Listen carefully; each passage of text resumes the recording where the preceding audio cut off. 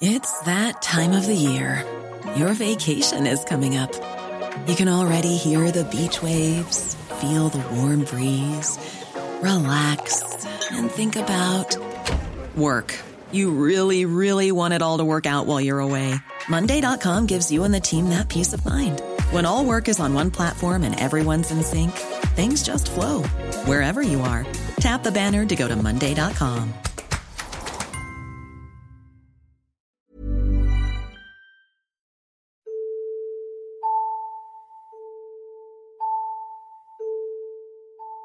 It's really good to have the discussion of why is it scary in the first place. And so much of like the great horror films recently have been ways for us to talk about racism and systemic problems. So yeah, there's a reason to why we're afraid. And I think that's the theme of 2020. Like there's this joke running around about how the horror film of the year is the entire year. So I mean something like that, right, just comes to show how real our fears are. And that's something we should be talking about.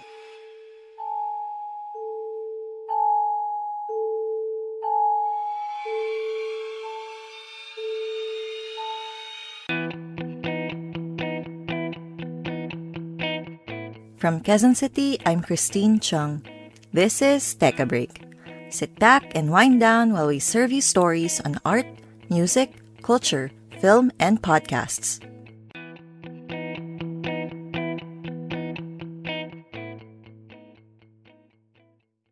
Nagiging common joke sa social media that 2020 is top horror film of the year, or even the 6th season of Netflix show Black Mirror. But what makes a good horror film? We asked film producer Micah Tadena. Micah is the producer of the film Eerie, starring Bea Alonzo and Charo Santos Concho. Eerie premiered at the Singapore International Film Festival in 2018.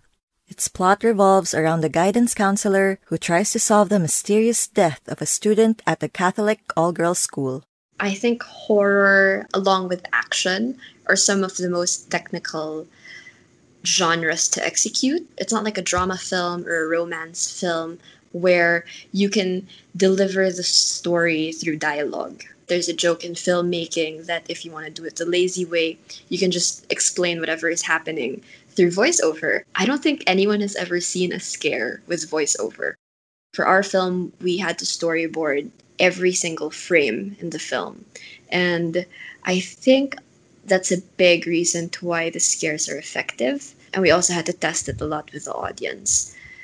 But Micah says it's not always the elaborate effects and the suspenseful music that gives a good scare, because oftentimes the scariest scenes are those that the audience can imagine happening in real life.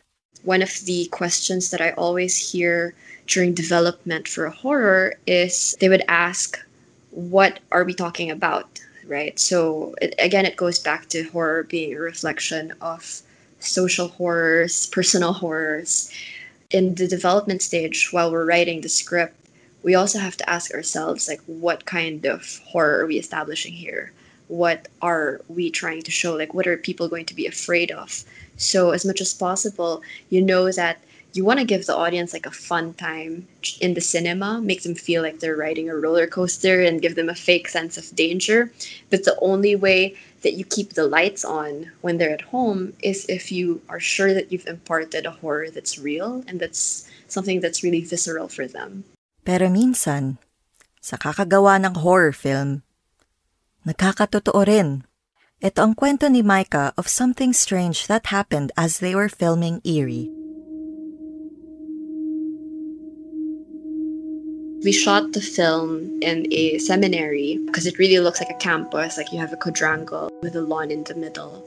So they usually use it for retreats. And when you have a set like that, people are always trying to scare each other and say that people saw a ghost here and there. One of the stories that we have was we were trying to execute this shot, which was like a swish pan. So the camera moves very quickly from right to left, following the motion of the actor. And it was really difficult to coordinate. So one of the things that Mick did to get the timing right was he would clap on cue. And we did it a couple of times. And finally, like, we got the shot right. And everyone looked like at Mick and was like, hey, like, good job, you finally got the shot. And then he's there with his hands apart and he's like, I didn't clap, but good thing we got the shot.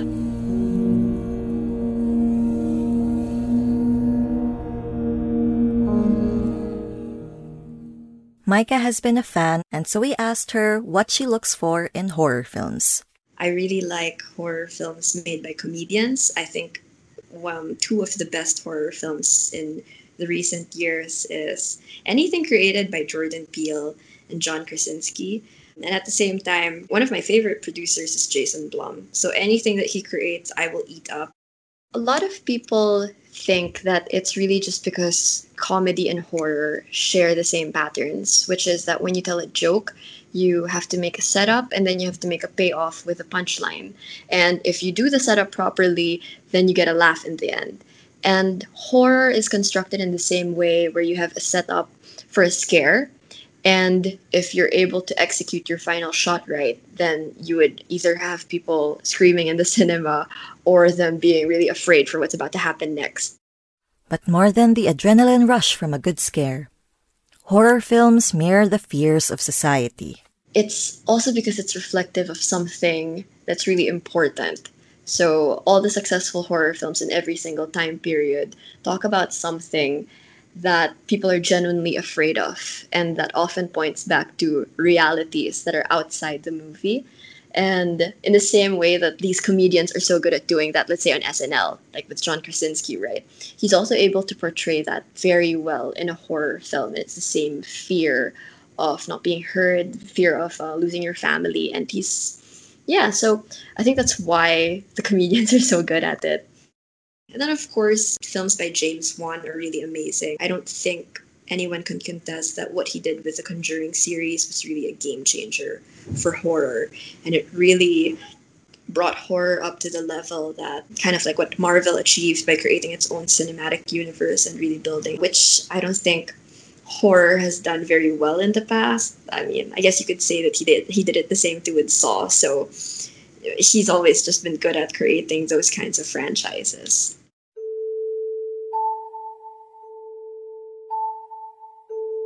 It's time for our weekly highlights.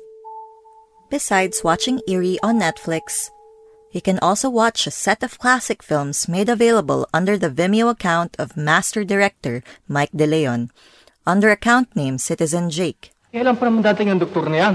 Huli ng lahat? Ang doktor ay nandoon na sa kwarto ng mahal na hari. Kausap ang mahal na Reyna. Get a chance to see what the Philippines was like from the 40s to the 90s, while it's still available for streaming. Watch notable films by Philippine cinema's greats Susana C. de Guzman, Manuel Conde, Manuel Silos, and national artist for theater and film Lamberto V. Avellana. Are you still with me? We just dropped our first episode of Dream Bayan, a podcast that reimagines the Philippines as a better Philippines.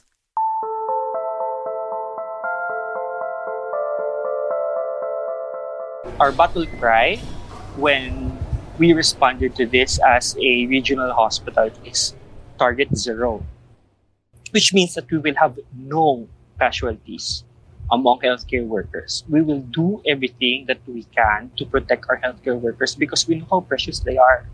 Listen to the rest on Dream Bayan, available on Spotify, Apple Podcasts, or Anchor.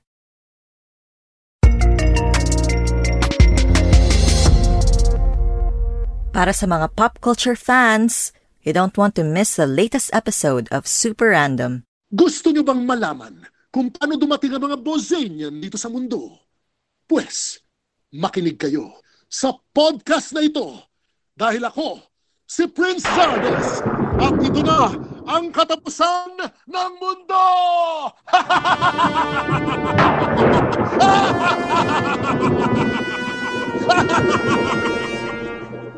Fanboy Supreme, Ruel S. De Vera, talks about Voltes 5, the robot TV show that was a defining moment for the kids of the 70s, and why it gained so much popularity then. In 1979, then-President Ferdinand Marcos banned all super robot shows. Voltes 5 was not the only one because of the excessive violence shown in them. But Voltes 5 was the most popular, and it was almost finished, having aired 35 episodes with only a few left to go. An entire generation of Filipino children had a cultural void, left by the lack of closure due to the abrupt banning of Voltes 5. Get the full episode of Super Random on Spotify, Apple Podcasts, or Anchor. Our last drop for the week is Super Evil, the Philippines' first serialized true crime podcast. Third episode of Hatched in Hell brings to life the most important court documents of People versus Sanchez. A young lawyer, Nolasco, takes on the role of prosecutor against an army of the highest-paid lawyers defending the notorious former Calauan mayor, Antonio Sanchez. Here's a preview. As a UPLB student during martial law, Nolasco was an activist. Attempts of arrest didn't faze him. He isn't easily terrorized. But during the trial, Sanchez, the supposedly pious and religious mayor, tried to intimidate him. Sa courtroom, binubulungan ako ni Sanchez kung ano rang gusto kong kabao. Anong kulay daw ng kabaong gusto ko. Ganun siya kabangis. Listen to the rest of the episode of Super Evil, available on Spotify, Apple Podcasts, or Anchor. You can also check out the Super Evil website for the episode notes, visuals, and more.